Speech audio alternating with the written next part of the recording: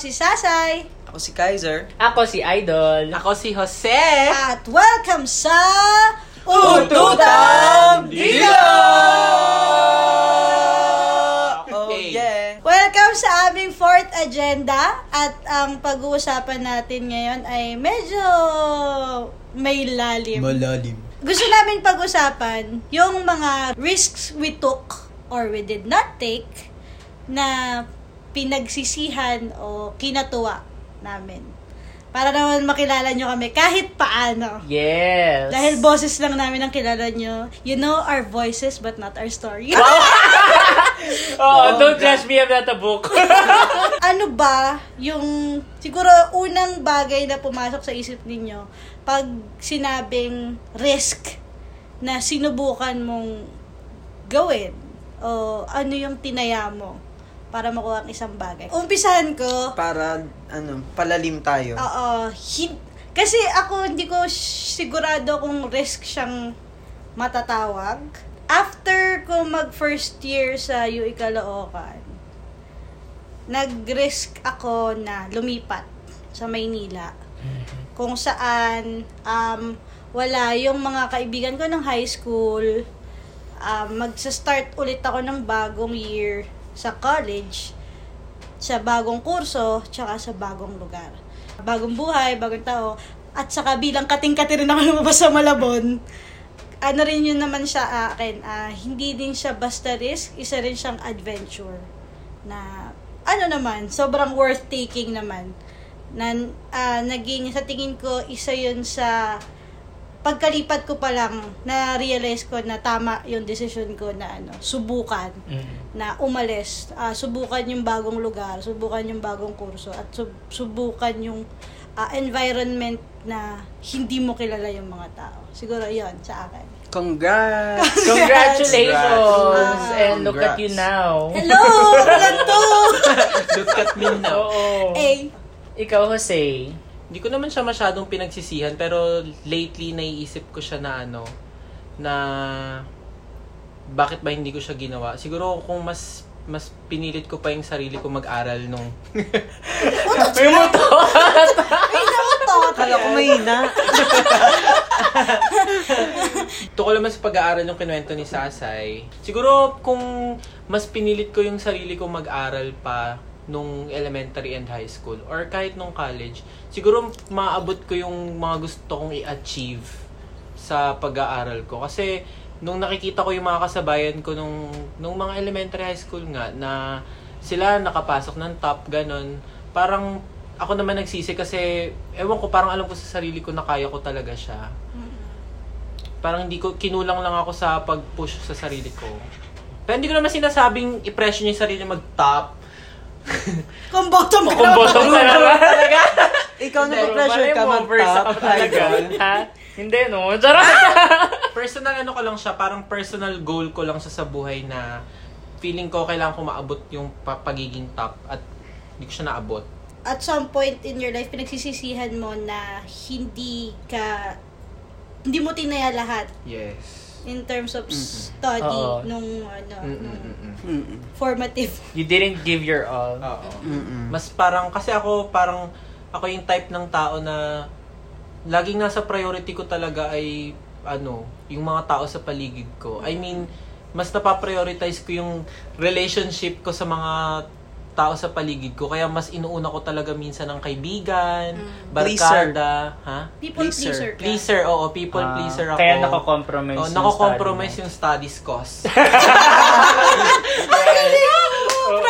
ako sa'yo. Yung learn. Si Siljan Boy. Sa akin, nung nag-OJT ako, kasi nag-OJT ako sa IFM. Radyo Mindanao Network 93.9. Yun, doon ako nag-OJT. Tapos, ang ginagawa ko kasi doon ay mas nagsusulat ng storya. Tapos, tumatanggap ng calls. Minsan, nagge-guest. Pero, hindi ko na-try na parang ako talaga yung dapat na pakinggan. Parang ako talaga yung nakatao. Tapos, one time, nag-offer sa akin yung isang DJ namin na nasa news department. Tapos, tinanong niya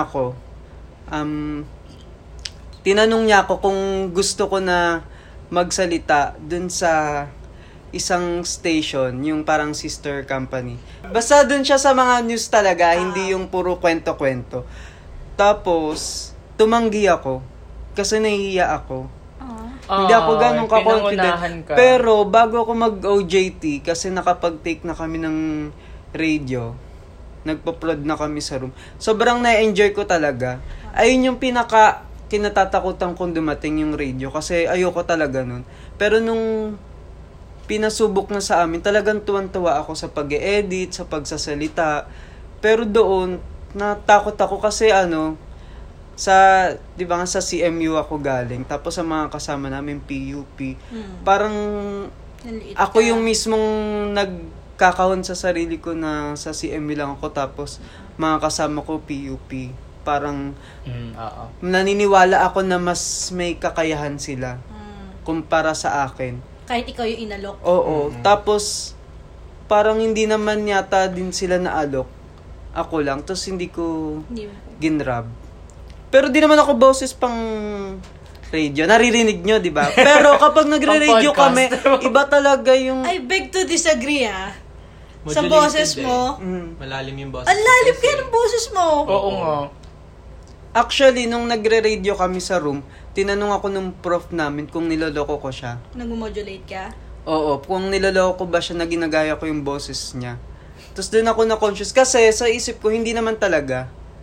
Kasi nung na-try ko na yung radio, para bang sinasapian ako ng ibang tao. Kasi hindi ko rin alam kung paano ko nagagawa yung ganung boses. Ngayon, minsan tinatry ko, yung kahit graduate na nagtatrabaho, na minsan tinatry ko, parang hindi ko na magawa.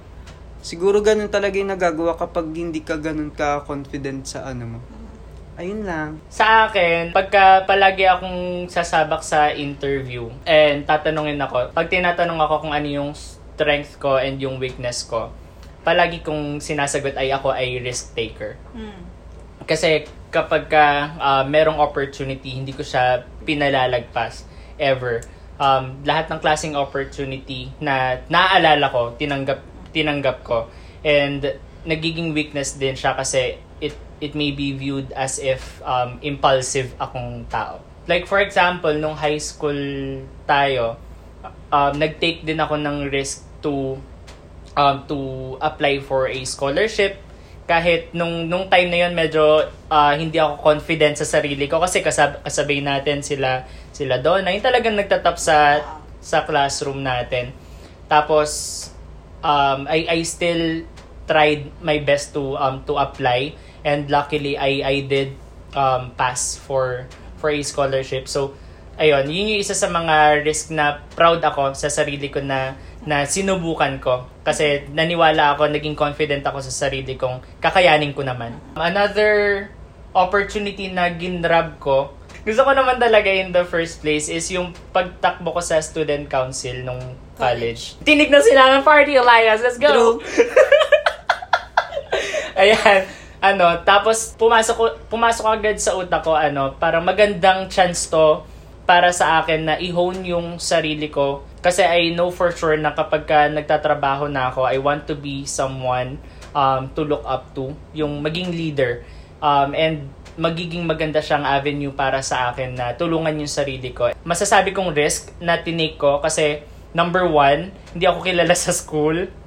Number 2, diba? As in, neophyte ako na tumakbo tapos umabot ng presidency. Masasabi ko na na naging risk siya para sa akin kasi hindi ko matututukan masyado yung studies ko kasi magagraduating na kami noon next year tapos tatakbo pa ako ng student council, di ba? What are the odds na baka may ibagsak ako? And sa scholarship namin, syempre bawal na may mabagsak ang subject. Kahit hindi ako pinalad na manalo, masasabi ko na so far worth it siya for me na tinake ko siya.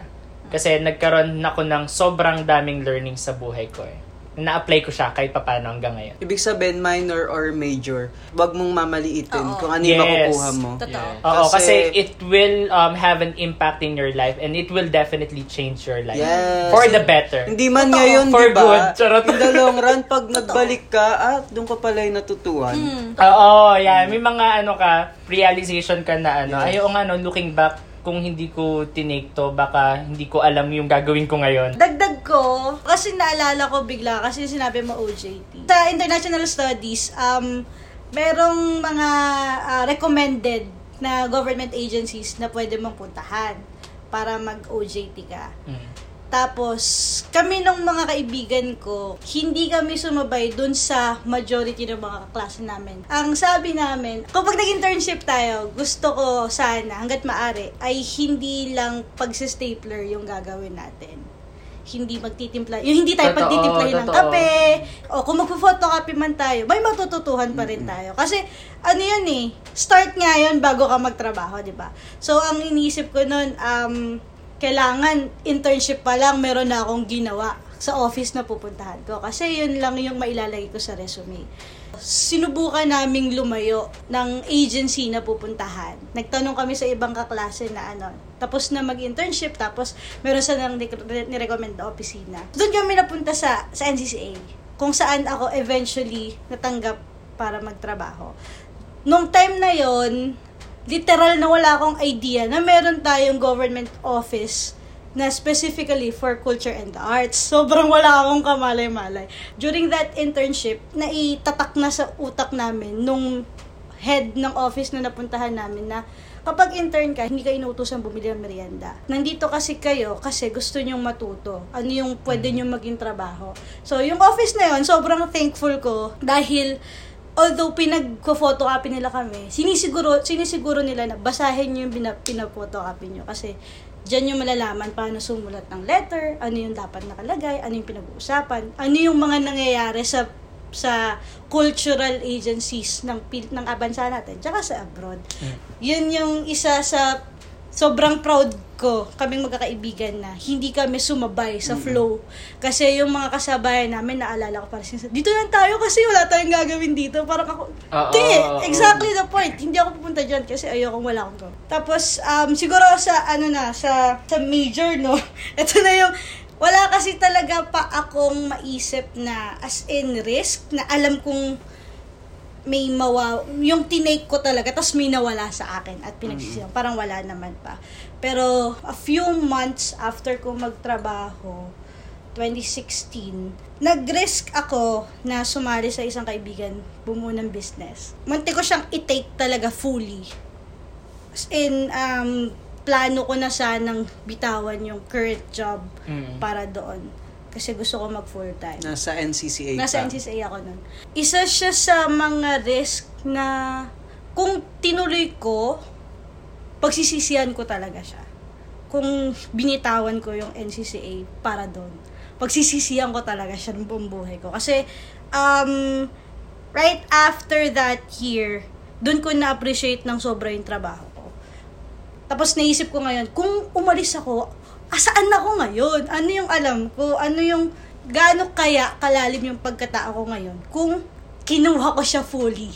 Diba? Kung binitawan ko yung isa para kunin to, na wala akong kasiguraduhan. Ano ba talaga? Gusto ko ba talaga siya? O ano ba talaga yung gusto ko mangyari? Siguro, ayun yung unang pumasok sa isip ko nung napag-desisyon na natin kung ano yung gagawin nating agenda ngayong araw. Major yun kasi simula mo lang magtrabaho, di mo alam kung saan mo gusto pumunta, tapos nalilito ka pa, ano ba talaga yung path mo, magta-try ka ng mga bagay, tapos magsasabay-sabay sila sa'yo. Kailangan mo talaga ng calculated risk, tapos titimbangin mo dapat kung ano ba talaga yung nagpapasaya sa akin ngayon. Ano yung tingin kong kapag tinahak ko na path ay tuloy-tuloy. Ayan naman yan yung kahit gaano kalikuliko, kahit gaano kahirap, okay lang. Kasi alam mong natututo ka, mas lumalalim yung pagkatao mo. Pero pagka inisip ko naman din, yung pagsasabay ko ng paghawak sa kanila pareho, rin siya, nakatulong din siya sa akin dahil nakita ko pareho. Meron akong natutuhan kasi meron akong mga nakilalang ibang tao dun sa business na yon na naniniwala ako, natulungan ko rin sila. Another congratulations! Congratulations! And you took the right path. And the your right chosen career. Yung decision mo, siya yung naging pundasyon nung career mo ngayon kung nasaan ka. Kaya sobrang ganda nung naging decision mo and I'm very happy for you. Sige, yung risk muna siguro talaga na tinake ko. Natatawa ako. Pinig ko sobrang cheesy. Okay lang yun. Yung naging kami ni Siljan. Ay, labat po! Kaya nga sabi ko, sobrang cheesy eh. Hindi Kaya kasi, bago si Kais, nanggaling na ako sa parang 9 na serious and non-serious relationships eh. Kaya, nung naging kami, or bago maging kami, iniisip ko talaga kung worth pa ba na magseryoso or magkaroon pa ako ng isang bagong relationship na alam kong possibly mag-fail. Parang ang dami kong kinonsider na na factors bago talaga maging kami. Kasi nakakasawa na yung paulit-ulit kayo mag-uumpisa ka ulit ng mag-uumpisa sa umpisa. Sa dulo. Dulo-dulo ha. Nirisk ko yung chance na maging single ako for life pero at least parang hindi ako natatali sa isang tao. Kasi yun yung branding ng pagkatao kumbaga nung bago maging kami ni Kais na parang hindi talaga ako matali sa isang tao, na hindi ako tumatagal ng relasyon. Bawal mabakante. True. Kailangan puno yung kalendaryo ng Mansari. True. Sinakripisyo ko talaga yung yung freedom kumbaga. Pero ngayon okay naman, malaya pa rin naman ako kahit may commitment at hindi ko siya pinagsisihan. Nagagets ko yung ibig sabihin ni Jose na risk yung tinake niya kasi Pareho kayo? Same kayo? Karelate hindi naman sa Pit like sa nakarelate? Bata pa kasi si Jose di ba? Dapat lang na mag-risk siya. Oo. Tsaka marami pa siyang ma-experience for sure. Dito nga sa tinake niyang serious relationship. Eh, Happy birthday to you! Ganda ng kanta. Oh yeah! Happy birthday to you! Thank you so much, guys! Dahil dyan, cheers! Cheers! By the way, we're drinking! Sabi apple, baka naman. Ayun, nagigets ko yung sinasabi ni Jose about his major risk na tinake with his relationship. Kasi since nag-explore pa si Jose ng experience sa life niya, marami sa mga teenagers yung take ng chances. Kagaya ng pinag-usapan natin last time, ito yung time na mapusok, and for Jose having this kind of commitment at his age definitely is a major risk. Ikaw, Siljan? Unang pumasok sa isip ko ay nung college days pa. Siguro malaki din yung epekto sa akin ito kasi kapag kinukwento ko to sa ibang tao, nahihiya ako. Pero kinukwento ko naman siya ng parang natatawa ako, natutuwa ako, ganyan. Pero nung college days nga, di ba nga ko? Muret-muret. Murit-murit ka talaga. college Muret-muret. lang ba? Ayun nga, di ba nga ilang course nga yung yung kinuha ko. Unang course ko, architecture. Second course, computer science. Third ko ay HRM. Tapos, fourth ko na yung journalism na finally nakagraduate na ako. Congrats! Congrats, be! Sa akin hanggang ngayon, yung architecture, pinagsisisihan ko. Hindi nawawala sa isip ko. Talagang pinagsisisihan ko yung architecture kasi pumasok ako 4 days lang. Pumasok ako 4 days lang kasi parang na culture shock ako. Tingin ko ayun yung major reason kasi kinder, elementary, high school, nasa isang barangay lang ako nag-aaral. Kasi lalabas lang ako ng Eskinita, tapos ayun na yung school ko, tapos same people yung namimit ko. Nung pumasok ako sa UE, ibang-iba talaga, wala talaga akong kakilala. Although meron ako mga kaklase na doon din nag-enroll, pero syempre, hindi ko sila kaklase. Tapos nakikita ko yung ibang mga kaklase ko na para bang ready sila sa college life. Tapos ako hindi kasi noon lang ako natututong bumiyahe. Hindi ko alam kung paano parang makipag-communicate ba sa bagong tao. Lahat nung panahon na yon bago sa akin. So ayun, 4 days lang akong pumasok noon. Hindi ako pinayagan ng prof ko. Sa loob ng 4 days na yun, nakagawa na kami ng yung sa drafting. Tapos ayaw niya akong pag-drop kasi nakikita niya siguro yung potential ko talaga na mag-excel ako sa ganun. Pero ako bilang wala, decidido na talaga akong hindi ako papasok. Hindi dahil nahihirapan ako, pero dahil hindi kaya ng sarili ko. Hindi ako nakapag-drop officially. Kaya binayaran yung buong yung tuition ko nung SEM na yun. Kahit 4 days lang ako pumasok. Tapos ayun, take ako ng panibagong course kasi hindi ko makita kung saan ako nagiging masaya. Hindi ko makita kung saan talaga ako mag-excel kahit pumapasok pa rin ako. Tapos, nung nasa journalism na ako, natuwa naman ako. Kasi nung high school ako, gusto ko naman na talaga nagsusulat. Kasi inisip ko, ano ba yung gusto kong gawin kapag masaya ako? Ano yung nagagawa ko kapag hindi ako masaya? Tapos naisip ko, nagsusulat ako lagi. Kasi sobrang hilig ko magsulat dati, di ba? Sobrang dami kong parang diary, ganyan. Basta lahat sinusulat ko. So yun, journalism, okay naman ako. Pero hindi ganun kasaya. Tapos alam kong bumabalik ako sa unang course ko. Sa architecture talaga. Tapos, kaya yun, nung habang nag-aaral ako, nasa plano ko na kaagad na once na makapag-ipon na ako, magte-take ako. Pero lang, interior design. Kasi, wala, dun talaga ako masaya. Kahit masaya ako sa pagsusulat, nakikita ko dun ako masaya na yung nalalabas ko lang, magdi-design ako ng bahay, magdi-design sa Sims, iba yung install joy na ng apps, ganyan. Oo, yung parang lahat na lang sa ganung bagay ko binigay na alam kong wala namang patutunguhan yun. Kumikiling at kumikiling. Oo. Kahit hindi mo sinasadya o hindi mo... Oo, talagang nandoon. Katulad nung sa pinaplano natin, di ba, na business. Parang wala pa tayong toka-toka sa mga gagawin natin. Pero automatic, yung isip ko, nandoon kaagad. Hindi ko man lang naisip yung ako sa advertisement kasi nagsusulat ako. Totoo. Yun, nandun kaagad ako sa design kasi kahit hindi ko kailangang iproseso sa sa utak ko. Kasi automatic nandoon na ako. Naging okay naman ako sa journalism, pero siguro talagang so much more yung mangyayari sa akin kung nasa architecture ako.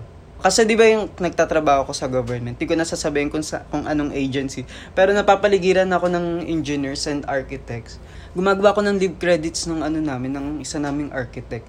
Tapos ang laki ng sweldo niya. Tapos regular sila kaagad kasi architect sila.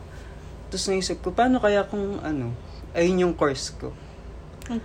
Diba? Parang, ako gumagawa lang ako ng ganito nila, pero parang binigay sa akin lahat ng opportunity ko na dapat nandun ako. Although masaya ako sa position ko, makikita mo yung laki ng agwat. Yung gap, oo. Oo. Kung tinuloy ko yun, edi baka nandun talaga ako. Yun talaga yung risk na pinagsisihan mong hindi mo kinuha at ginrap agad-agad. Kaya ako talaga, kung ano talaga yung nasa isip at puso mo, ayun talaga sundin mo kung ano ang nasa puso mo. Sundin mo. Diba?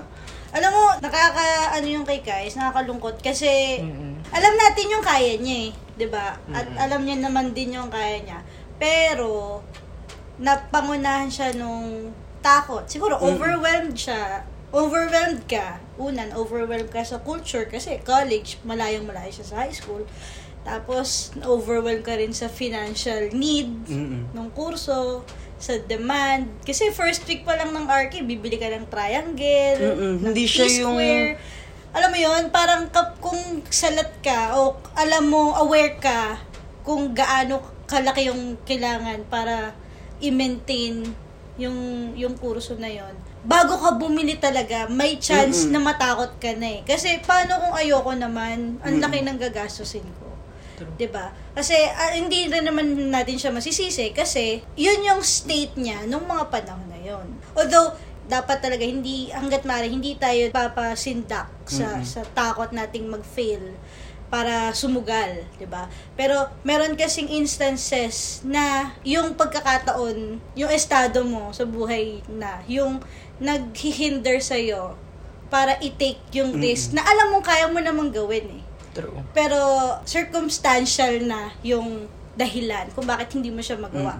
Factor talaga yung privilege mo Tama. sa mga bagay na risk na kaya mong i-take. Kasi kung marami kang safety net, lahat ng risk kaya mong gawin Kahit magkandalugi-lugi ka, kahit maubos yung allowance mo. Kung alam mong may safety net ka, hindi ka matatakot mag-risk. Ang takot mo na lang, siguro, personal failure. Pero yung ibang aspekto ng pagsugal, wala yun sa'yo. 'Di ba? Privilege talaga. Iba yung nagagawa ng pribilehiyo ng mga tao para kunin yung path na gusto nila.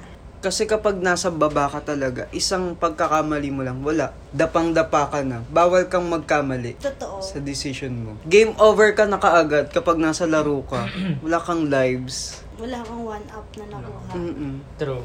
Naging malaking factor kasi ng hindi mo pag-take ng risk yung emotional state mo or yung capacity mo to have an interpersonal skill and communicate to other people, and not just directing to you, but I know that there are people out there na nag-ugat yon dahil sa kung paano sila pinalaki nung pamilya nila or tinrato nung pamilya nila sa environment kung saan sila pinaloob. Parang nabanggit mo ata na nung high school ka, nung elementary ka, doon ka lang sa iisang barangay nakapaloob. Yung ganong klaseng environment, hindi naging handa yung bata or hindi naging handa yung estudyante na harapin yung talagang anong mangyayari in the future.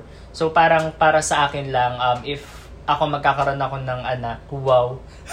So magkakaroon ako ng anak, gusto ko na sa high school, siguro yun yung best time na ma-explore niya yung mundo, makapag-adventure siya. Kumbaga. Lumawak yung mundo. Yan! Galing mo!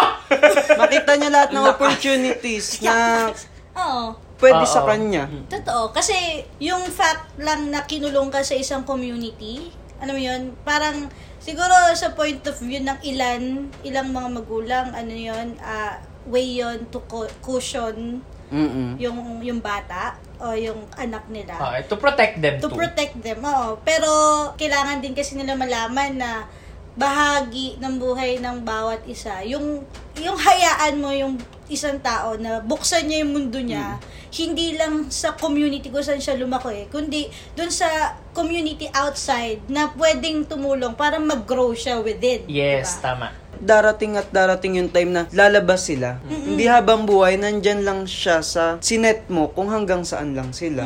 Hindi mo sila mapipigilan na lumabas kasi ayun yung kailangan niya at kailangan nyo. Di ba? Oo, sila rin mismo. Oo, kailangan. sila rin ang Tama. magbe-benefit nun eh. At the end of the day, 7:30. Masaya. True. Hindi masama maging protective sa anak mo o sino man yan. Kasi ay naman talaga yung dapat. Pero alam mo dapat yung hangganan. Kasi hindi mo dapat sila protektahan 100% kasi wala silang matututuhan. Hindi sila matututo kung paano sila magdesisyon dapat ng sarili nila. Yes. Kailangan nilang madapa. Kasi doon tayo matututo maglakad, di ba? Totoo. Yes. Hindi, Tumayo. Oo. hindi laging silang may gabay kasi mawawala at mawawala ka sa kanila. Mawawala at mawawala sila sa'yo. Buhay nila yun eh. yung major risk naman na tinake ko, masasabi kong major kasi career-wise na to eh. Kumbaga, I'm already making a decision for my life and for my future. About my work. Kasi, di ba, I graduated accounting. Yung first job ko ay audit staff, which is related to my course. 3 months lang yung contract ko. Nung 3 months na yon, kasi I know for sure na yung accounting is not for me when I graduated. Naging course ko siya just for peer pressure. And just when I realized na I'm taking the wrong course or I'm taking the wrong path is when I graduated. And when I also started working. So sabi ko, kasi parang sa payroll ako naka-assign nun eh. So many numbers, so many numbers to memorize, to deal with. And then, parang na-realize ko, hindi talaga ito yung path para sa akin. So, I made the decision, mag-resign na fully. Sinabi ko na hindi na ako mag-renew. Nagpalusot pa ako na mag-aaral ako ulit. Although, hindi ko pa rin alam kung ano yung gusto kong gawin by that time. So, parang nag-resign ako without any safety net. And that's a major risk that I took. Kasi hindi ko talaga alam kung ano yung gagawin ko. Kumbaga, papasok yung Pasko nang wala akong trabaho. Hindi ko alam kung saan ako kukuha ng pera. Although, si ate ko naman nagtatrabaho siya that time. And si mama, nagtatrabaho pa rin. So, we're good in terms of our daily living. Kaya naman mapunan. So, nung nag-resign ako as in zero, tinanong ko talaga yung sarili ko, what do I want to do? At that time, di ko siya nasagot.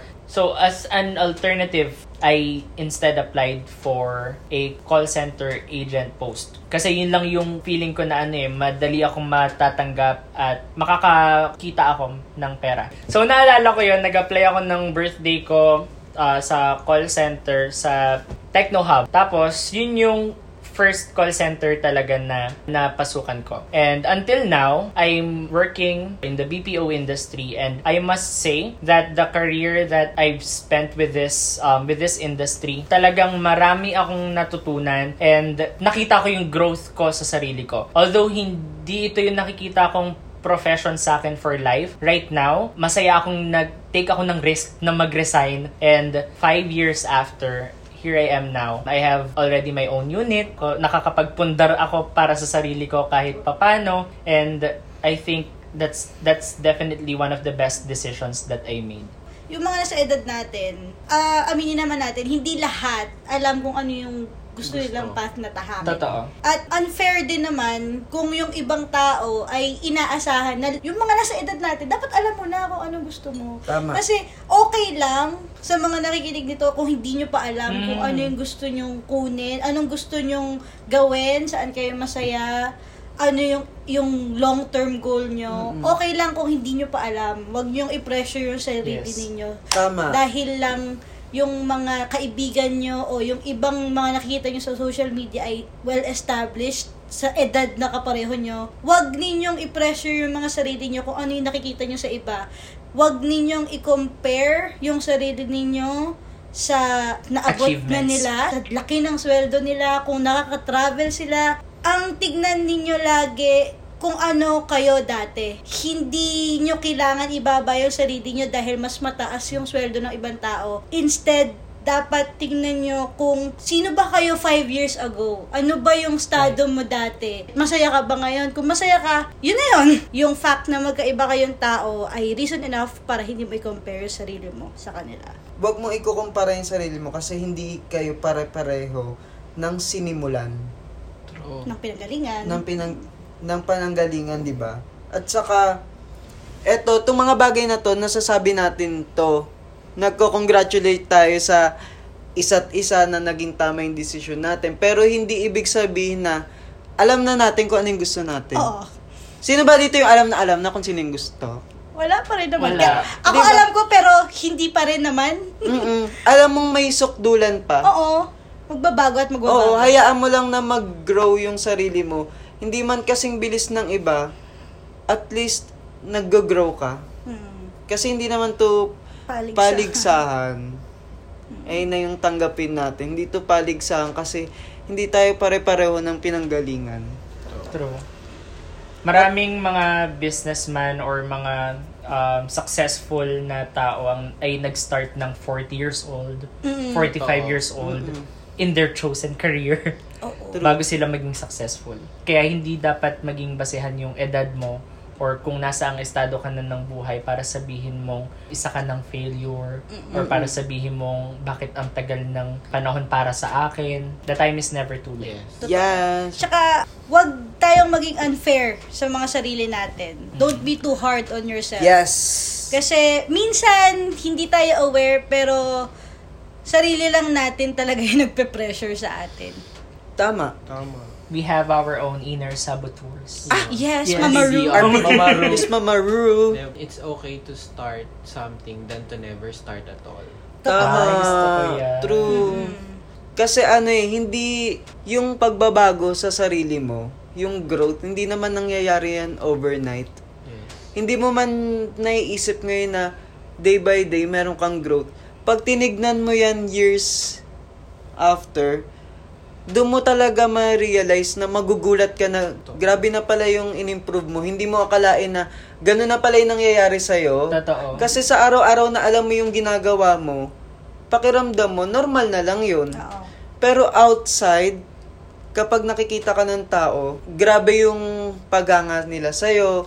Sa mga nakapaligid sa atin, kung nakikita natin sila na nag-grow talaga sila, kahit gano'n man niyang kabagal o kabilis, iparamdam natin sa kanila, supportahan natin sila na, uy, proud ako sa'yo, ganyan. Kasi baka masyado silang nabubulag ng mga takot nila, ng mga nasa isip nila. Sobrang clouded na sila na naghihintay lang sila ng magpupush sa kanila. Kaya kung kaya nating gawin natin. Tayo kay Idol, proud na Sobrang proud tayo. totoo. Kung ano man yung estado nyo ngayon, huwag nyong isipin na nandyan lang kayo.